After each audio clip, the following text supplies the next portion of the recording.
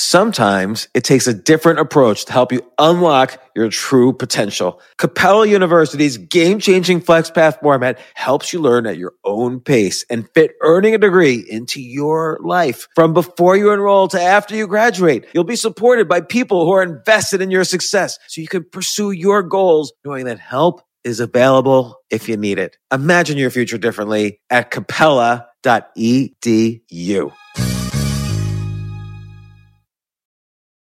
As a person with a very deep voice, I'm hired all the time for advertising campaigns. But a deep voice doesn't sell B2B, and advertising on the wrong platform doesn't sell B2B either. That's why if you're a B2B marketer, you should use LinkedIn ads. LinkedIn has the targeting capabilities to help you reach the world's largest professional audience. That's right, over 70 million decision makers all in one place. All the big wigs, then medium wigs, also small wigs who are on the path to becoming big wigs. Okay, that's enough about wigs. LinkedIn ads allows you to focus on getting your B2B message to the right people. So, does that mean you should use ads on LinkedIn instead of hiring me, the man with the deepest voice in the world? Yes. Yes, it does. Get started today and see why LinkedIn is the place to be to be. We'll even give you a $100 credit on your next campaign. Go to linkedin.com/results to claim your credit. That's linkedin.com/results. Terms and conditions apply. This isn't your average business podcast, and he's not your average host. This is the James Altucher Show. Today on the James Altucher Show. First off, we have a great guest coming up, Buck Sexton. He was a CIA officer. He served in Iraq and Afghanistan. He was a counterterrorism guy. And now, for the past bunch of years, he has a very, very successful radio show, and I want to talk to him about that and what his opinions are on the current situation. But, and this is related to the podcast, I want to talk for a second what it means to be a centrist. Throughout most of my life, at least, it was okay to be down the middle, to be, on some issues, you might be a little bit more conservative. On some issues, you might be a little bit more liberal, and that was considered a centrist. So Bill Clinton was famously an extreme centrist. When he was a governor, he was head of the Democrat Southern Council, which is a very almost conservative Democrat group. And actually, George H.W. Bush was considered a very liberal Republican. So a lot of people didn't want Reagan to choose him as vice president because he was too liberal, i.e. for him, that meant centrist. And in fact, while he was in office, he raised taxes and did other things that are normally considered liberal policies. All I'm saying is I'm a centrist, which means I believe, and I'm happy to talk about what I believe in human rights for all. I'm actually probably a little bit more isolationist than most. I don't really think we should need a huge I don't think we need to be the world's police force. And I have people on both the left and the right who disagree with me on that, including some very popular guests that come on the show very often. But if I say I'm a centrist, people yell at me from both sides. Like people will say, "Oh, don't bring your snowflake ideas over here." If you're centrist, or on the alt left side, people will literally say I'm a racist if I say I'm a centrist. Now, I happen to be working on a lot of projects that I can't really talk about that very much exploring issue of systemic racism and how to solve it and how to think about it and what is it, because a lot of people don't really know. They throw these words around without knowing, but that's for another time. I just want to say it's important to be open to all ideas. If you've been listening to this podcast, you've heard extremely liberal alt-left people on the podcast. You've heard extremely conservative alt-right people on the podcast. You've heard centrists on the podcast. You've heard Democrat and Republican Congress people or governors or whoever. Tons of actually Democrats and Republicans from presidential candidates on down or on up. Had on the libertarian candidates, Joe Jorgensen and Spike Cohen. So I use this all as a preface just to make sure I'm not trying to persuade anyone politically to be different, except for this. There are issues in life more important than your political stance. So for instance, It's no good if you're political and if you have a strong opinion if you're not healthy. It's no good if you have a strong opinion if you're arguing with your spouse or arguing with your friends or arguing with your family all day long, because then your mind and your politics are going to be distorted. It's no good being political if you're not exercising your creativity muscle or your idea muscle, because then how are you going to add to the conversation? You're just going to be told what to think, and you're not going to be able to think for yourself, which is what I see from most people, left or right. It's sort of like they believe in one thing, and then they have to believe in the entire menu of red, or they have to believe in the entire menu of blue. So if you believe in higher taxes, then you're against hydroxychloroquine, which have nothing to do with each other. But isn't it amazing how 50 million people who believe those two things and 50 million people believe the exact opposite of those two things? So all this is to say is, think about what's in your life that is more important than who's president. And believe me, there are a lot of things more important than who's president. There are a lot of things more important than what your neighbor believes politically or what you believe politically. It's okay to not know the answer on some issues, but not just blindly accept what everybody else tells you. There's a lot, like for instance, healthcare. I honestly do not have an opinion, because if you think about it, Obamacare, I believe, was like a 900-page bill when it was passed. I haven't read the bill. I don't know what all the issues are. I don't know what the ramifications are of what, for instance, Trump is doing right now with trying to lower drug prices. Does that make insurance companies raise prices for insurance? I just don't know these things. I don't know all the ramifications. You have to spend a lot of time thinking about it. So anyway, about to interview Buck Sexton. It's a friend of mine. It's a popular conservative radio show host, podcast host. I've been on his show particularly to talk about my New York City article, which was very much fact-based and not political at all. But this is the point, is that it's important that any reasonable political system, particularly one as sophisticated as America, it is important for people of many different opinions to have discussions with each other so we could build some form of consensus that takes us forward instead of constantly battling and fighting. All the fighting does nothing but take us backward. So we have to figure out how to work together. And the first step in that is listening to people who have different opinions and being open-minded, not about their opinions, but be open-minded first about what you don't know. I always think about things I don't know. And sometimes I find myself, like my kids will ask me something and I'll start answering. And then I'll just realize, you know what? I actually don't have a clue what I'm talking about. Very fair to understand when you don't have a clue of what you're talking about. But Buck Sexton knows what he's talking about. Here's the podcast.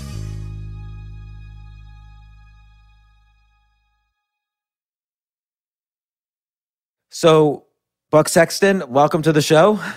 Thank you for having me, James. Appreciate it. Is Buck Sexton your real name? It almost people must. This is not a new joke, I'm sure. It definitely sounds like a porn name. Yeah, that was literally the joke that Bill Maher made when I did his show the first time. So I cannot give you originality points for that one. And I wasn't asking for it. I even said someone's used this before. It's not just one person. Right. I think since I was in kindergarten, or actually just people didn't know what porn stars were then, but you know what I mean. Like people have been making fun of my name a long time. Yeah, man, I've had the name Buck for my whole life. So there you go. Since I was a little kid. And where are you from? I'm from New York City, man. Born and raised here. Born and raised in New York City? Well then, all right. Tell me, this is what I really want to know.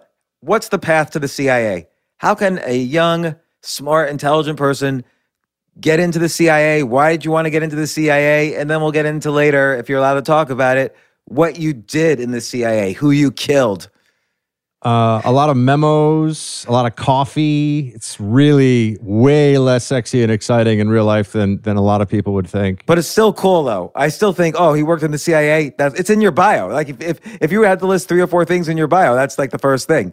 Yeah, I mean, there's some cachet to it, although I think that's been really dampened in the last few years because of what's going on with all these people. You know, it used to be, well, I'll get into that later, like the deep state and all that stuff, if you want to talk about that. Yeah. But they're hurting the brand value of these things. As for how you get into it, it's kind of a weird pathway for a lot of different people. It's usually a little bit of the most boring bureaucratic process imaginable. I mean, did they approach you or did you approach them?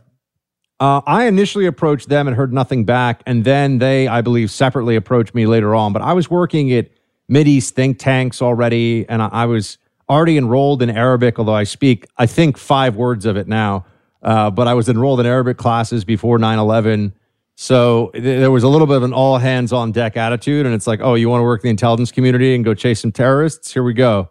So, yeah, that was how it worked. But, yeah, I mean, people apply for it like you apply for any. There's recruiting events on colleges. You can have the CIA booth, and they don't do any cool karate chops, or you don't get a flamethrower pen or anything like that. You're not like Jason Bourne. You're not part of like some secret project that. I mean, first of all, they like awaken you. Matt Damon in a fight, like really? I mean, about as credible as Ralph Macchio doing karate.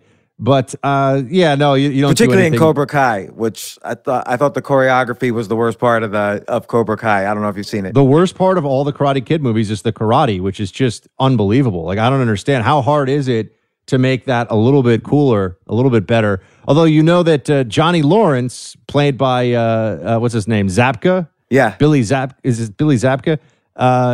He actually got a green belt. He actually learned some karate after the Karate Kid movie because he felt like, well, why not? Ralph Macchio, on the other hand, too cool to actually know karate, even though he's the Karate Kid. I mean, power to both of them I mean, I haven't seen either of them since the Karate Kid, so I don't know if Ralph Macchio's really been in anything else. He could have been I feel like he had good TV star kind of qualities if he went that route, but he never went that route. Can I tell you a super fun random fact? Yes. My mother was in a bubblegum commercial with Ralph Macchio 3 years before he was in the Karate Kid. You're kidding. They were like dancing together. It was a big commercial at the time. Yeah, it's actually still on YouTube. And was your mom like a big commercial actress? Yeah, she did commercials. I mean, she was a working actress at the time. Yeah. What'd your dad do? He's a stockbroker. So it's like very New York City, like you hit the acting, you hit the Wall Street, you grew up, went to schools. Where'd you go to college? Amherst College in Massachusetts. And then you were taking Arabic. Did you major in Middle Eastern studies or anything like that? Political science, pretty standard stuff. I mean, they didn't have a Middle Eastern studies major because it was a liberal arts college, but I did a lot of Mideast studies stuff. I was actually interested in it because I figured for energy and, being on like the oil trading desk or something, I was thinking about it from a commercial perspective, not a going to fight against the jihadists kind of a thing. And then obviously after September 11th, which happened while I was in college, it was like, oh, there are other reasons to be interested in what is happening in that part of the world. Well, okay, and you said you worked for a Mideast think tank before the CIA. I always wondered, what is a think tank? Like, people use that word all the time, and I guess it's a place that is funded by rich people that think about things and put out white papers. Does anyone listen to the white papers? Like, does anyone ask a think tank to think about things? So this is an excellent question because think tanks only have influence in Washington, D.C., and it's very questionable how much influence they even have in D.C. It depends on which one, right? Some of them are these institutions with, hundreds of millions of dollars in their endowments. I mean, some of them, the Council on Foreign Relations in these places there's a lot of very rich people that donate a lot of money to them.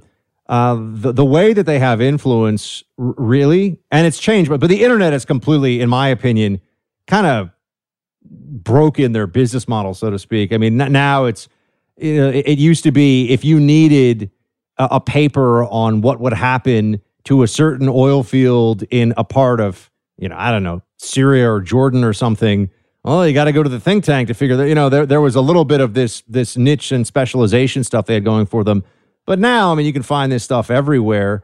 But the thing that they do provide is for the for the political party that's out of power, that's a place, it's like a holding tank more than a think tank for people that could be the next Secretary of State or that will staff those second tier positions, the deputy assistant secretary of, and the acting assistant secretary, not acting, that would be weird, but you know what I mean? The people that are at that other tier, a lot of them come out of the think tank. So that's interesting. So it's sort of like a government in waiting. Yes.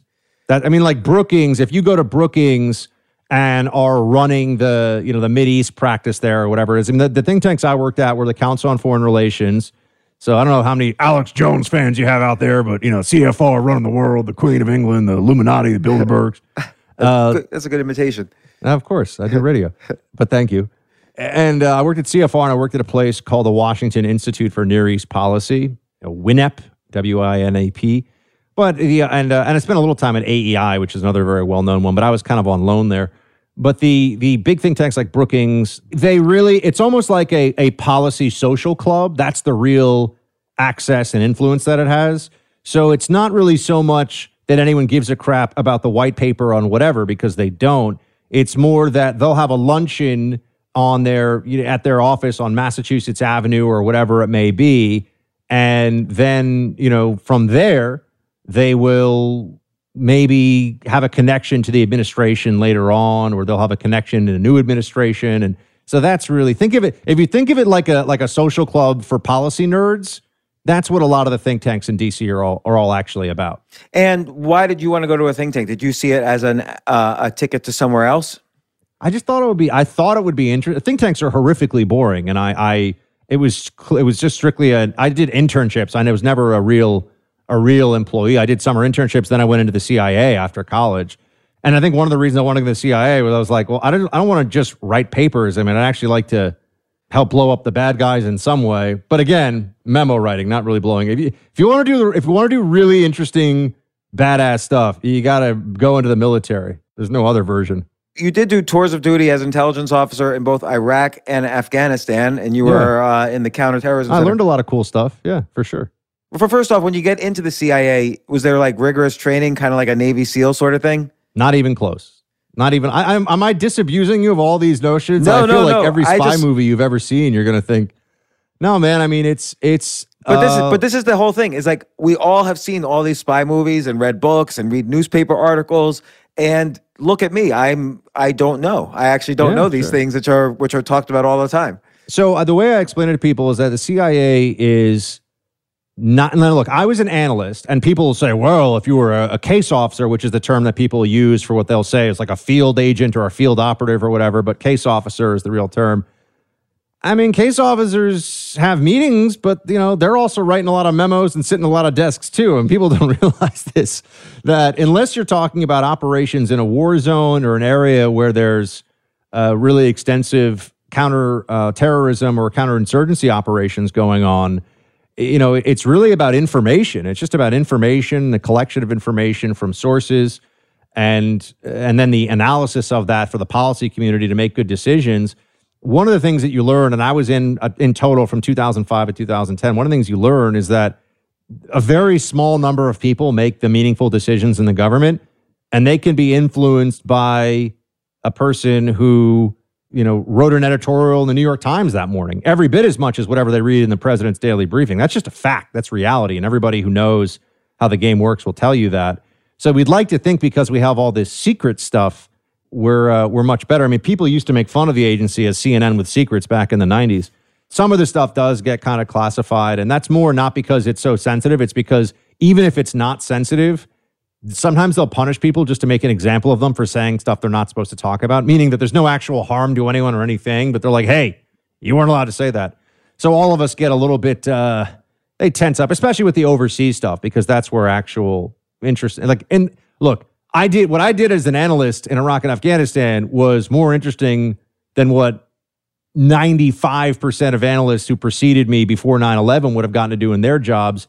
And after a while, I still was kind of like, meh, I'd rather run this place than be one of the people working in it. And if you want to run it, you got to go out in the real world and make a name for yourself and build connections and profile. You can't be a little worker bee sitting in your cubicle, typing away on your computer with all your reports.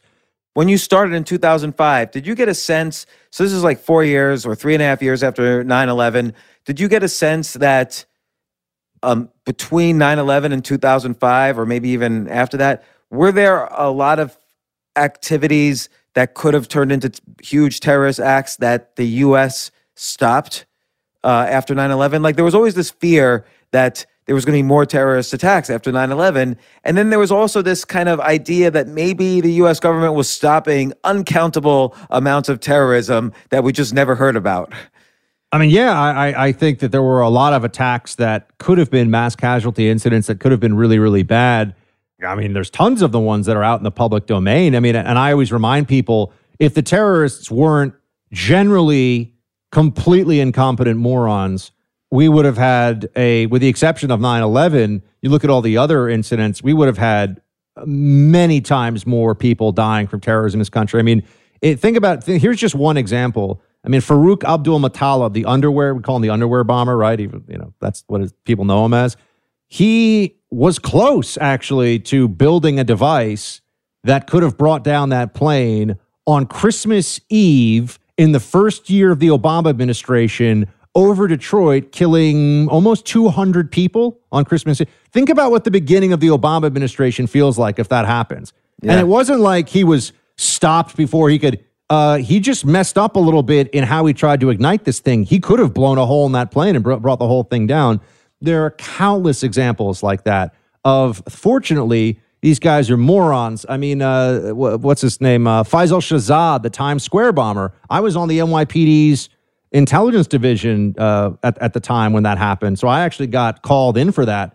And I mean, if that guy just knew a little bit more about bomb building, that he quite honestly probably could have figured out from reading stuff on the internet a little bit more, he could have killed 100, 200 people in Times Square on that day. But he messed up in the building of the bomb. So there's a lot of that. In terms of the plots that we thwart, that's tougher to get all that excited about because, I mean, for the public, because usually when you get these guys, you want to get them, you don't wait until they've like pulled up to the gate with a trunk full of explosives. That's too dangerous. You're going to get them in their home when they've told some guy, okay, like the wedding is next week. Like I'm going to get all the cakes together. I mean, one of the things is these guys, their code they use when they're talking about planning a terrorist attack is it's not always slick. How much of this is done by like artificial intelligence now? So you notice some, you have AI that notices some weird bank transactions, some weird, email chains or whatever. I don't know what they look at, but how deep is kind of the kind of cyber security part of this in terms of deflecting terrorism and other threats? I mean, look, the intelligence community is so vast, and there are so many. Technically, when you add in all the different contractors and clearances, I mean, there's that. I think it was the New York Times report a few years ago that said there were like over 1 million people that have a high level clearance, and I mean, there's so many people that are working in this stuff. So, and you really have to think of it like different disciplines, almost like intelligence is this whole other version of academia. And there are, in academia, it's like, okay, there are geologists, there are English literature professors, and they're in academia, but they're doing very different things. In the intelligence community, that's true too. I mean, you've got people who are specialists in technology and in the more scientific side of it. They do what's called signals intelligence, which is where you're picking up people's phone calls or emails or whatever. And people know a lot more about this now because of a lot of the Snowden stuff. I think that's what's brought it to people's minds more than anything else. You got the people that run the human sources, which if you've seen enough cop dramas, you understand it's kind of the same. You either induce them or use leverage against them to get them to tell you information that you need and that they generally don't want to give. I mean, that's the whole, it's running sources for law enforcement, running sources for intelligence officers, very similar. When you were in Iraq or Afghanistan, were any of your sources people on the ground, or was it mostly like, news there, or how do you define a source when you're on the ground there? No, I mean, there's a lot of sources in countries. In a war zone, it's particularly different too, because you have the channels that you'll read that are military channels. So you'll see, what's this special forces unit saying is going on in this part of the world. But you read everything, man. I mean, you'll have the whole intelligence world is built upon having local on the ground sources, and there's generally an assumption that that's better. And it is more granular, but there's also a lot of risk in that because, you don't want to ask one warlord what he thinks of this other warlord because all of a sudden he may tell you, oh yeah, that guy's totally a part of Al-Qaeda. He wants you to knock out his competition so that he's more able to sell, heroin in Kandahar or something, or in Helmand, right? I mean, that's what ends up happening. So you have to do a lot of source vetting. And also there are a lot of people that just are looking for either access or attention or money or whatever. So look, man, it's a giant, messy world. And I got to say, I think it's dramatically underperformed in a lot of ways. We missed 9/11, obviously, but and then there was the WMD thing on some of the really big issues. you could spend all the money you want on this stuff, but ultimately, if you don't have people that have good judgment, and if you don't have people that really have expertise in the area and have the humility of knowing that they're not as smart as maybe they think they are, you're going to come up with bad analysis, bad outcomes. And there's been a lot of that in the community. I know people don't like to hear that, but it's true. Like what's an example? Well, I'm out. I mean, I've been out for a long time now. So the good news is I don't really know anything super secret anymore. So that's nice because I don't have to worry about that. But I mean, if you're looking at stuff that's just happened look at the disaster that was Syria, and without I don't know what aspects of that. I never worked the Syria issue as part of the civil war there under the Obama administration. I was already gone. But I mean, you just see there were these news reports about the Pentagon trying to train parts of the Free Syrian Army, and they spent like $500 million and trained a total of 4 dudes. I mean, just a total mess. Now that's the Pentagon, but the Pentagon has DIA. It has its own intelligence operations and wing going on. And, it all kind of meshes in together too. Like the government, there's a lot of stuff that the government relies on that comes from multiple different agencies and sources. And so there's actually so much information that just sifting through all the garbage is a huge part of the job. You left the CIA in 2010, and you're right now a syndicated radio host. You have a radio show that's syndicated in 100 different markets.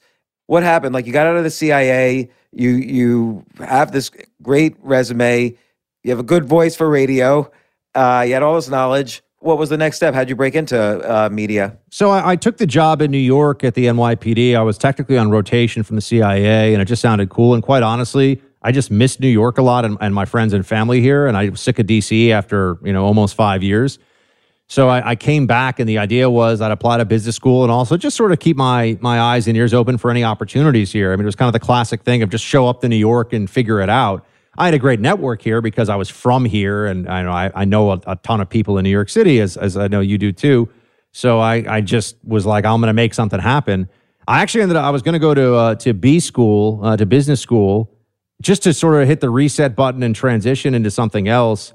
And then I got an email. It was my last week. I'd already gave them my resignation last week from the intelligence division of the NYPD, and I was going to go start B school.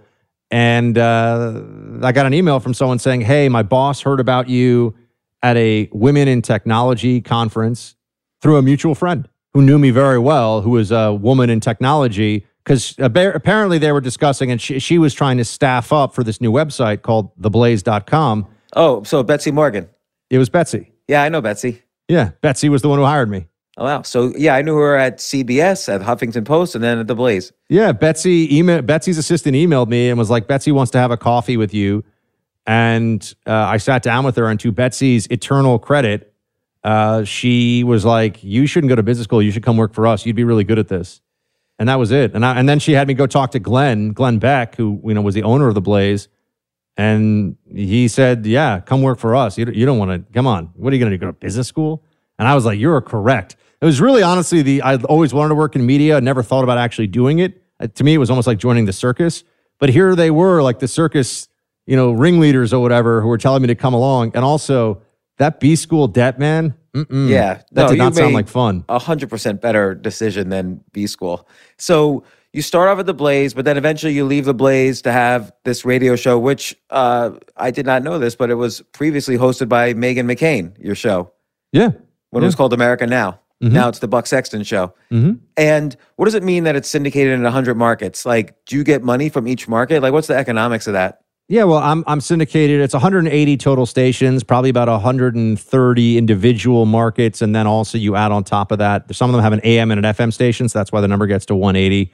But it's funny because the radio syndication game, there's a lot of people that'll say they're nationally syndicated, and then they want to tell you what the number of stations is, just because that's usually a way for people to, but it's much more about the quality than it is about the quantity.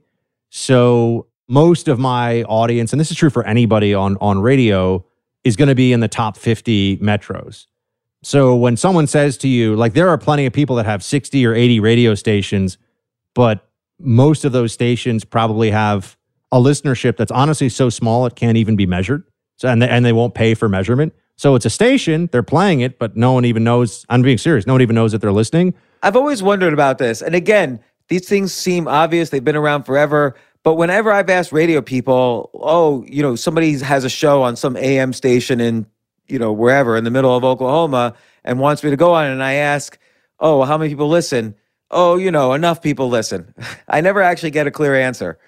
Yeah, well, I mean, the way it works is you'll have, one, like I'm on WRNYC, right? And that's probably the biggest, it's number one or number two, depending on the metrics, I think, but it's the biggest talk radio station in the country. So just being on WOR for me, which is the big New York talk station for iHeart, is going to be a larger audience. That one is going to be a larger audience than some people who will be on 30 or 40 stations syndicated have from all of those stations together, right? Mm-hmm. So if you're asking, like, how does the game work? I mean, you essentially sell advertising based upon your cumulative audience size.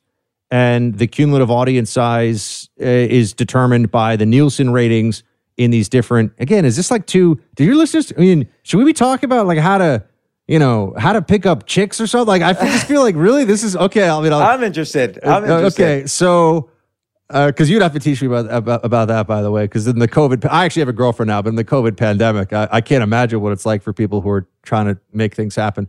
Anyway, you add together all the metro stations. And so for me, it's really, most of the audience is in, I have a great station in Denver, San Diego, Austin, Texas, Baltimore, Maryland, obviously New York City, Boston. Like, that's where your audience in terms of overall numbers really are. There are a lot of little stations in towns that most people couldn't find on a map. I love those people. I love that they listen because they go to the cumulative numbers, but those stations have far fewer listeners. And will regular radio survive versus, podcasts and digital and streaming and everything else? Like when I want to listen to stuff now, I just go to YouTube and listen to whatever I want to listen to. Yeah, I mean, it's been dying for 20 or 30 years, meaning that still, it's a very slow melting iceberg is what a lot of people I know who follow the industry say. I mean, look, radio numbers are still really healthy. It's a big business with a big audience, and Rush Limbaugh is enormously influential on the right. Sean Hannity has a huge number of people listening to that show. And, some of these other big names, I mean, they have audiences. And remember, it's an audience that's listening to really just one person for, in many cases, 3 hours a day. So your connection with that audience is really powerful. It's really strong. The digital here's what I do.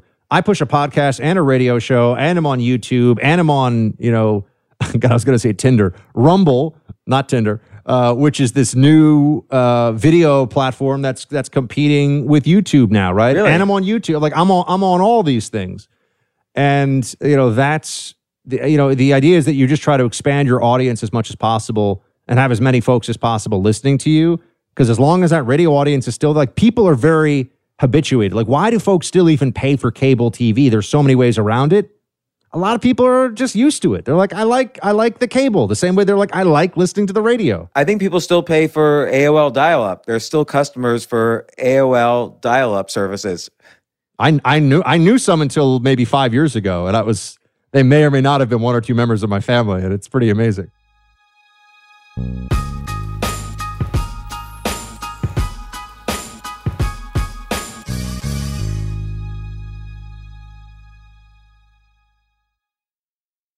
Yes, it's totally true. Airbnb has changed my life. If anything, they have made my life so much better. Like, I used to live in Airbnbs. I lived in over 100 or 200 different Airbnbs over a 3-year period, and I loved it. I became a really good guest of Airbnbs, and I got to know lots of hosts. So when I initially owned a house, of course, the first thing I thought was, I'm going to turn my house into an Airbnb because I travel a lot. So why leave my house unused when I can make a side income by letting others Airbnb my house or come to stay in my house as guests? And having my own Airbnb or being a host for Airbnb has allowed me to do just that. And I've met other hosts. I've actually spoken at Airbnb's host conference. I think it was in 2017. I met so many just nice hosts. It's a great community, and I love, turning my own home into an Airbnb. Like, I'm traveling to Austin next month.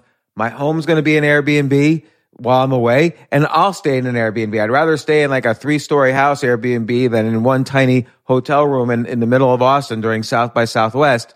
So listen, while you're away, your home could be an Airbnb. Many people host on Airbnb, but there are people who are just letting their house sit empty, who've never thought about it or didn't realize their space could be an Airbnb. Hosting can easily fit into your lifestyle and is a great way to earn some extra money. So if you have a home, but you're not always at home, then you have an Airbnb. Your home might be worth more than you think. Find out how much at airbnb.com/host.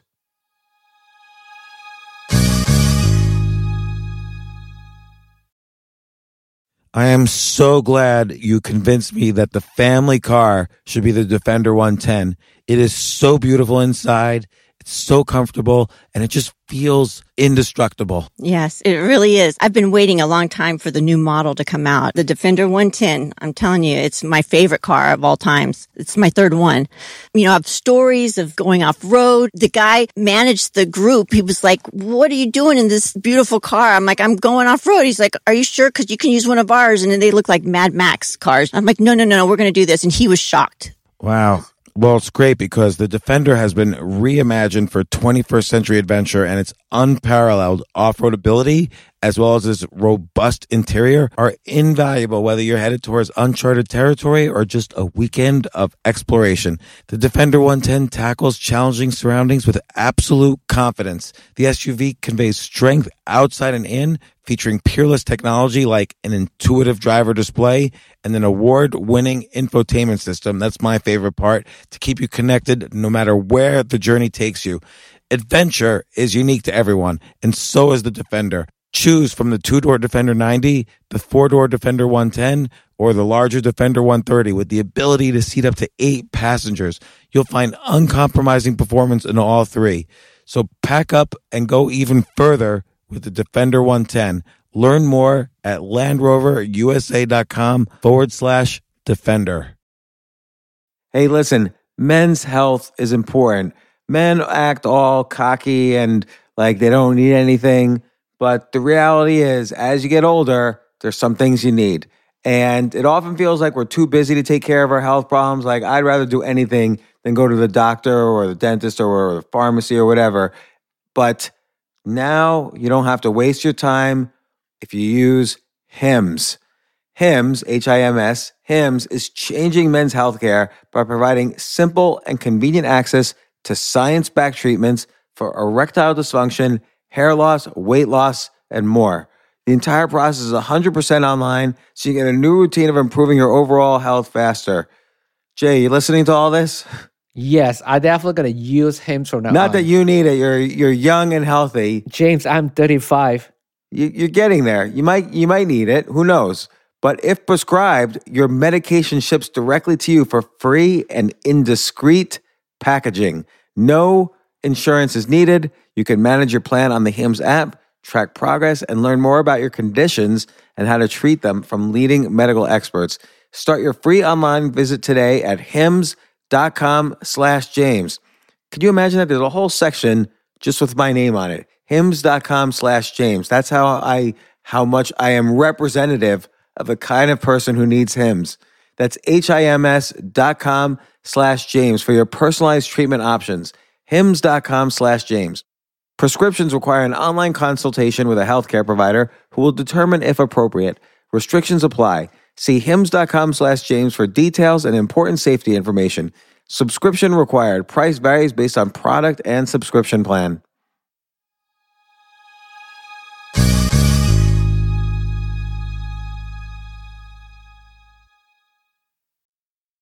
All right, so now, current environment, I feel like the media has become so, and I'm sure you've had this discussion a million times before, which is why I was hesitant to get into this topic, but I'm just fascinated by how polarized everything is getting. There's no coming together anymore. I kind of feel like it's over in terms of any sort of unbiased media. By the way, historically, media has always been biased. I think there was a brief period where you could have hoped for the best in sort of unbiased media. But I do pretty much think that, you're either on one side or the other, unless you're the AP.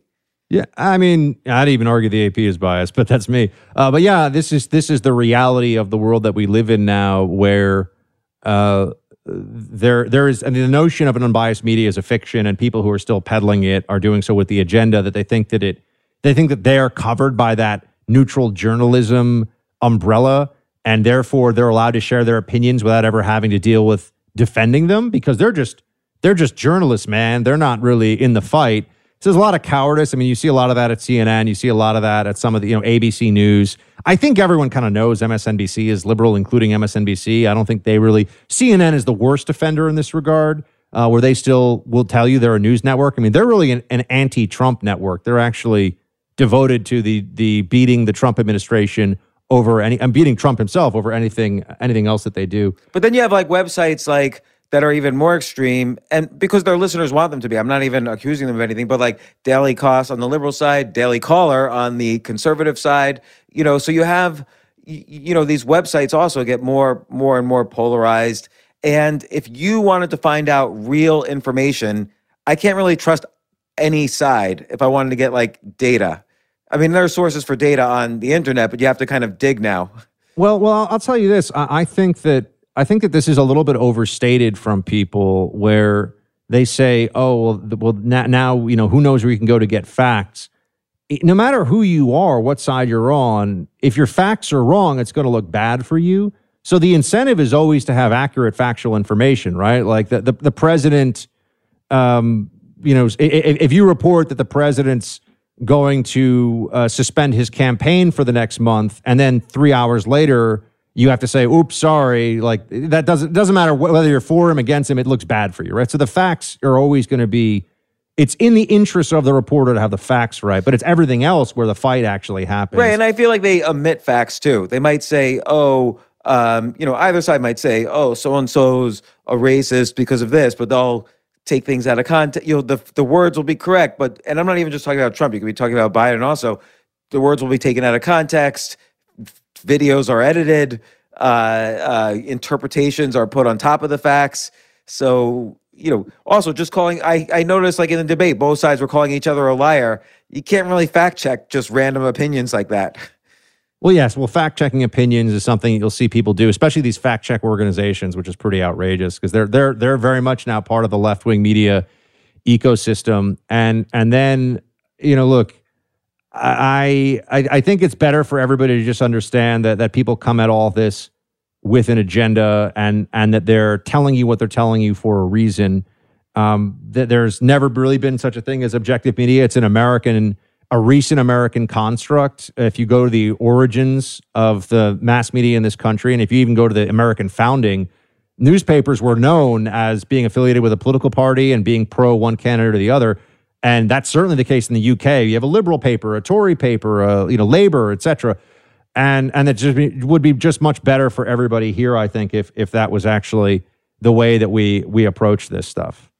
Right. So for you, like, how would you go about building, let's say you wanted to be like a Rush Limbaugh, you wanted to have 10, 20 million people listening to you. How would you go? Is it possible now to build a radio empire like that? The game has changed a lot because of all the digital and now. So just to give you a sense of how much it's changed, I almost started doing podcasting back in 2015 instead of going into syndicated radio, because it's very hard to get a job in syndicated radio. There's just so few spots. Because what ends up happening is that a show becomes popular, and then it's a proven commodity. And it's like, if you're a guy who's just kind of starting out, how are you going to compete with a show that's already in 350 markets and making millions and millions of dollars a year? What program director is going to say, "Yeah, I'm going to push off that proven commodity that's making me money and give you a shot"? Even if the show is like not that great and everybody knows it, as long as it's financially performing, they're not going to want to get rid of it. So it's very difficult. I mean, radio, I always tell people, is trench warfare. It's slow, grueling, day by day, just building your audience, taking more territory. There's no, you're on 50 stations, now you're on 300 stations, and now you're like a millionaire.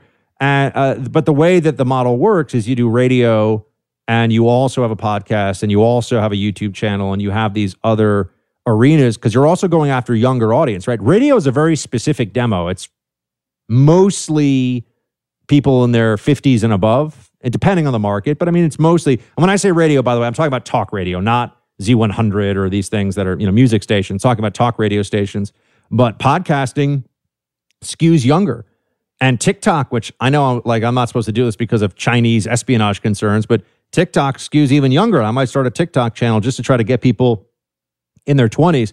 And one thing you've seen is some people have built really big digital audiences. And I was going to go the podcast digital route first, but then I got the job in syndicated radio. But you've got a pretty big digital audience. Like you have, almost 500,000 Twitter followers, and like is that from the radio? Is that like just your listeners? No, that's just for me firing off tweets that go viral. I mean, radio. I think the radio to Twitter transition is very, very challenging. It's not the same audience really.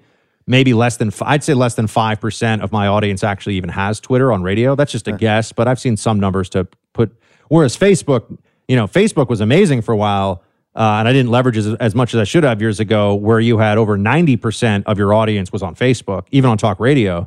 Facebook was great for conservatives, but now that they've put in all these new restrictions, Facebook's now a pay-to-play platform. So if you're not willing to pay, I mean, you're just wasting your time. I mean, Facebook is. And I'm surprised that this hasn't had more of a negative impact, but really what it does is crowd out idea people and political people on the right. But, if you want to sell tea cozies or something, you don't care as long as you're getting the return. So that's what Facebook has turned into.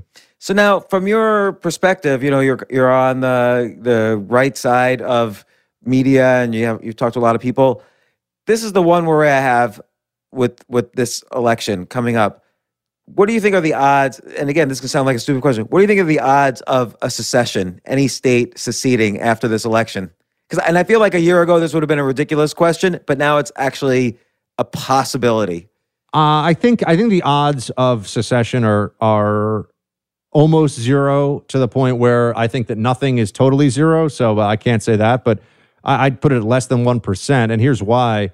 What we're really seeing is that people will do what they're told in this country, no matter how stupid, cruel, contradictory, or insane. The government has a lot of influence over you. And, I even think about this in my own building in New York, where I was sort of not as freaked out about all the mask stuff as everybody else over just the summer months, when we had basically no cases in New York at all. And I find out that this has become some kind of a problem, and people think I'm making some big political statement. No one told me, but I found this out later. They're complaining to the building management. And I'm like, what the heck is wrong with you? There was no COVID in New York City to speak of for the entire summer, and people were still masked up all the time, all day long, everywhere. And it's because they do what they're told. So, as much as I could imagine people talking about a secession movement, let's look at the reality. People are, after the election, the moment anyone starts saying, oh, we're going to secede or whatever, they don't want to deal with that. That's a hassle. They want to get their check. They want to watch Netflix. They want to stay home. People don't have they're not willing to do it. They're not willing to make these kinds of decisions anymore. That's what I see. It's weird, because I always used to think of the U.S. as like, the screw the government country. Like, you'd become a teenager, and then it's like, oh, people over the age of 30 are evil, and like the government, politicians are all corrupt. When did we suddenly become like this docile population where, basically, I mean, and this is not a political statement on the lockdown. I always have to clarify that I think there are more important issues, honestly, than politics and, the many of the daily issues that people are worried about. But the lockdowns clearly affected tens of millions, if not hundreds of millions of people. You see this in New York City. The economy is falling apart. The economy might fall apart, all over the place. Who knows? But one thing for sure is it was almost every amendment, every part of the Constitution was violated during this pandemic period. And you see this because all the state Supreme Courts are ruling against the economic lockdowns. So why do you think this happened? Why do you think it was just like, okay, let's all roll over and play dead, literally play dead? I think we've gotten too fat, happy, and comfortable as a country. I just think that as long as the internet's on and people have food to eat, and their political allegiance has become a huge part of individuals' identities. So they also have the tribalism around all the lockdown stuff has been amazing. I look at all these Democrats, I'm like, Well, what about the Democrats who are losing their stores, losing their livelihoods? Oh, well, I guess it's the price the price I have to pay. I mean, and people are nuts. But I think that the polarization that we see, I used to do conflict management studies or whatever they used to call it. It was originally conflict resolution, then they realized that they never resolved anything, so they changed it to conflict management. With international relations studies. And one thing they would talk about sometimes is how, you think that getting a ceasefire is always this great thing because of people, but there's also the phenomenon where sometimes you create a ceasefire and all that happens is both sides arm up more, maybe their borders open a little bit, they get, better munitions, and then they just go right back at it after, whatever it is, 2 weeks, 30 days, 6 months. I think we're at a point now where one side has to really win and one side has to really lose. There is no common ground anymore in our politics. And you see this with, I think, and I know this might sound like exaggeration, you see this with the Kavanaugh situation, but it's true. Kavanaugh radicalized a lot of people on the right because it was just so stupid and so vicious what they were doing to that guy and so obvious. And the whole Democratic Party was on board for it. And then you also have now, I think, with these COVID lockdowns, I mean, they're really going to pretend like they weren't telling us in June and July, oh, whatever, it's no big deal if thousands and thousands of people to gather together and screaming in each other's faces. Some have masks, some don't. That's not going to spread the virus. But now if you're outside without a mask on, you're a bad person. Oh, okay. Yeah, so you think nobody notices? I mean, why don't they recognize their own hypocrisy? Like, is it that much of a cognitive bias? Oh, absolutely. I think that hypocrisy is a defining characteristic for the contemporary liberal mind. I really do. I think that they believe that pushing the actions of the collective is so much more important and so much more virtuous than their individual action that, in fact, it excuses it, right? So this is the way they get around things like very rich actors and very rich Democrats in the party and across the board will advocate for higher taxes. And then you look at their taxes and turns out they're paying an army of accountants as much as they can to evade taxes or avoid taxes. Evading is illegal. Avoid them as much as possible. And they don't view this as hypocrisy because they say, yeah, but it's not about my taxes. It's about everyone's taxes. And it's the same thing you see with the lockdowns. It's the same thing you see from the behaviors of people who are always yelling at everybody else. Why aren't you wearing them? I mean, mask shaming is really the mark of like small-minded virtue signaling morons now, but it's all over the place.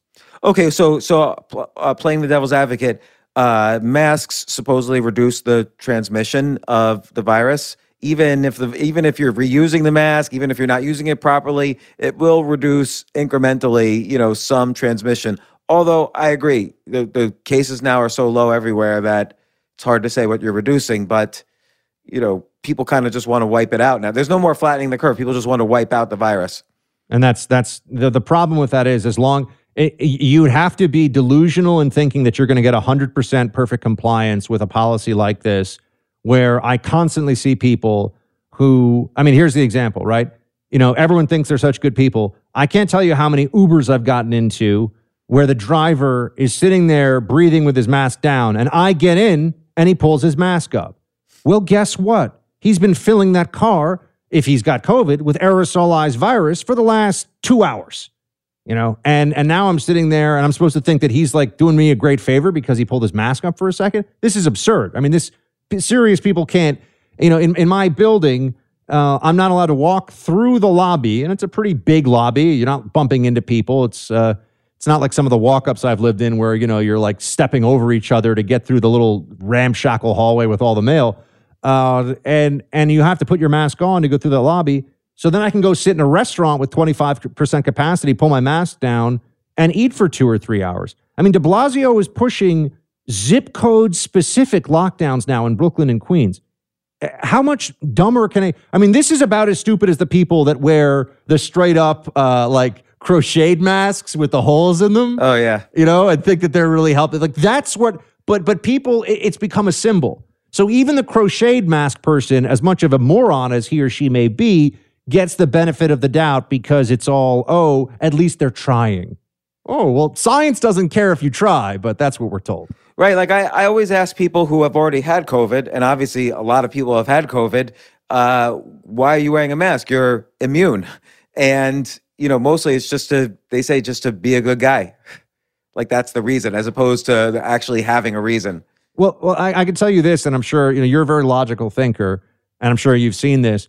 When people keep changing their reason for why you have to do something, but every time it's an absolute that this time they know why they're telling it to you, you should be very, very curious and cautious, right? You should think, keeps on shifting. The absolute rationale for why I must do this thing keeps changing. It was don't wear masks. It was don't wear masks because we'll run out of masks. And then it was only wear masks if you're sick. And then it was you wear a mask to protect other people. And then it was you wear a mask to protect yourself. And then it was, actually, you have to wear a mask outside, even though we said you didn't as of 3 months ago. Where are the big studies on this? No, I mean, what are they going to say? We can't stop this thing. And because we can't stop it, all these procedures we've put in place, mandated by the government. Individual, of course, during flu season and during cold season, people do all kinds of things. They, limit their exposure and they're washing their hands. But the government mandates stuff, look what they've put us through. It is not clear at all that there has been any benefit from the lockdowns. Just look at the data. Spain, France, the UK, and Ireland are, as I speak to you right now, James, all considering elevated lockdowns because of the huge spikes they've had in cases. Is that Donald Trump's fault? Is it because they haven't been wearing enough masks? If you listen to our media, that's the problem. So that's insane. Why do you think they've had a surge? Not that you're a doctor or anything, but... No, but I just watch these. Look, also the other thing is I've been around enough doctors to know that doctors can be very wrong. Doctors can be guilty of groupthink. Go back and read about what the Royal College of Surgeons or whatever the top medical body was in London when they were looking at cholera outbreaks. And I think it was the 1860s or 1870s, but my date might be off. So don't yell at me if my dates are wrong because I'm doing this from memory.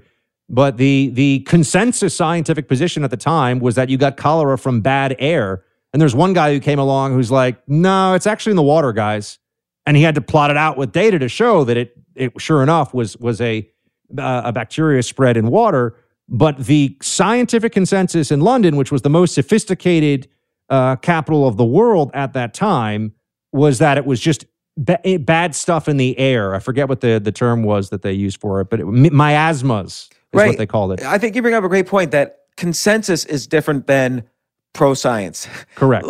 But a lot of people confuse the two because pro-science might mean the scientific method and double-blind tests and actual science, like a laboratory experiment that then is broadened out to include a large human experiment. But you look at, another example is the case of Igor Semmelweis in the 1840s, I think it was, where he basically discovered that if you don't wash your hands after treating a sick patient, a doctor might get a healthy patient, particularly a mother giving birth, might get her sick or even get her to die because of germs. But consensus was that wasn't how diseases were passed, so nobody washed their hands. And even after this guy proved it, consensus was still overwhelming that everybody thought, oh no, that's unscientific. Like the science is you don't have to wash hands. Yeah, I think it was Einstein who was confronted by somebody who said all these scientists say that you're wrong. And he said, it only takes one to prove me wrong. And that's what people forget about all that. They forget this with climate change. They forget this with everything. And you can tell also by people's actions. I just like to be a logical thinker. I'm not a doctor, but I've also had the experience several times in my life of going to doctors and saying, hey, I have this problem. Can you guys fix it? And their answers were either no or some version of, rub some dirt on it and see what happens. They have absolutely no idea. Some things doctors can fix, some things doctors can't. They don't like to admit that, though. There's always this, well, why don't we try this? We'll take these 15 things out of her diet and see if that, and I have celiac disease, so I actually know what it's like to have to go through diet stuff and having to change that for yourself.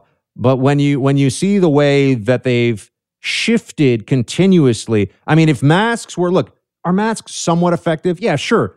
If it stops my spittle from going into your face, I'm sure. So in very close quarters, yeah. I'm not like some Luddite who thinks, but if this is aerosolized, there's just a study out this week that says it's aerosolized and can spread more like 16 to 20 feet for somebody who's really shedding a lot of virus at the time.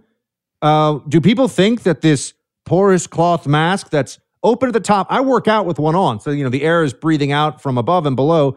They think that that's really filtering out enough submicroscopic particles that they're not going to get an infection. That's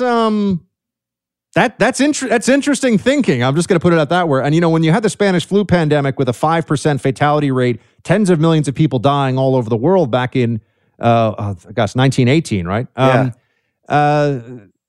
They had masks. They had cloth masks. Yeah. Anyone really want to argue that they stopped that? And trust me, with a 5% overall fatality rate, people in their 20s and 30s were dropping all over the place with that thing. I'm sure people were willing to wear masks all the time, and they did in places, and it didn't stop. So I just want to know why. So I know your time's limited. So last question, but again, you see so many different perspectives from your viewpoint. What's a worst case scenario from here? Right now, I feel we're kind of in this, what is it? The eye of the storm sort of thing, where there's kind of a calm a month before the election, but there's so many different directions where the shit can hit the fan that I'm legitimately nervous on a variety of different areas. What's a worst case scenario for you, and how do you see, is there a best case outcome? I think that there's going to be if Trump has more votes on election night, which I believe he will, I think that there will be a straight up, and I mean systematic or systemic, I guess either way, refusal to accept the results. I think that they're going to not only drag it into the courts, I think that these Democrat paramilitary types from Antifa and the BLM shock troops and all the rest of them will take to the streets in major cities and paralyze those cities. And there'll be so much pressure on the general public and on politicians to go along with this that, I think we may have, you've had sort of pretender popes or whatever in the past. We may have a pretender president situation where Biden just won't concede. Then what do we do? And they keep saying, no, it's in the courts. It's in the courts. We have absentee ballot, not absentee ballots, mail-in ballots, which are absentee, but specifically these mail-in ballots that they're now changing so you don't have to request them. And we can't know. We're still going through them. To delay the whole process. Saul Alinsky was an evil genius, and all you have to do is read Rules for Radicals, and you see the way they're going to approach this election, which is they will flatly refuse to accept it. And in a sense, I think, James, they're already saying that because they're saying they won't accept the results of the election in advance. And so it's better if you vote for Biden because at least then we'll have a real presidency. Some have more or less said that out loud already. Could Trump have done something different in terms of just creating? He's very much, as one of my guests put it, he's very much a unilateralist, meaning he makes the decisions, he executes them, and doesn't care what people think. Is there a way he could have built consensus along the way so that there wouldn't have been as much hate towards him? No. It was just all baked in. All baked in. Hillary was supposed to be the president for 8 years. The elites in the media, academia, Hollywood, the legal profession, overrun with crazy socialists now. They want to bill you $750. It's just like what I said before about the hypocrisy. They want to bill you $750 an hour, but they're all about, Obamacare, right? This is sort of the stuff that you get from people now. I think that Trump was, not only was he hated from the beginning, but there was abusive process that was used to really hurt his presidency with the special counsel and all this other stuff that we've seen. So, I don't think there was any. Look, is he rough? This is where people go, come on, Buck. Yeah, man, is he rough around the edges? Are some of his tweets, even for me, I'm like, come on, man, not that, Yes, of course. But what's so funny is the liberals, they live in a fantasy land where they think people like me who support the president don't know that stuff. Or no, we know he can be a little bit of a loose cannon. We also don't care. We also think that the Mitt Romney approach, bend the knee, beg forgiveness, and get a nice pat on the head from the progressives as they steamroll everything in your life. We don't like that. That's not fun. Well, Buck, I know you've got to go, so thank you so much for the time. I've enjoyed also being on your show as well. Can I plug the Buck Sexton show now? Yeah. I think there's probably about 5% of your audience, which I know is a very robust podcast audience, that might be willing to check it out. But for that 5%. Look, I'm just going to say it. The best conservative podcast / talk radio show you're going to hear. I'm not shy about it. So, and by the way, even if you're not conservative, just listen to other viewpoints. You'll see what you learn. I listen to all viewpoints, and I've had people from every persuasion on the podcast, and you learn something from everybody. I think everybody's also just closing themselves off. Yeah. Oh, what's if they're for higher taxes, that means I have to also be against hydroxychloroquine. Like there's no menu of issues where you have to believe everything. Just as part of my pitch to your audience as well, for the liberals out there, I know a lot of liberals in media. The really smart liberals all like me and like to hear behind closed doors what I think about things. So I'll give you that. The smart liberals like me. It's the idiot bomb throwers that don't give the Buckster any love. Well, no bomb throwers here. Buck, thanks once again. Enjoy and come on the show again. Maybe after the election, we'll see if your predictions were right. Thanks so much, James. You take care. Yeah, thanks, Buck.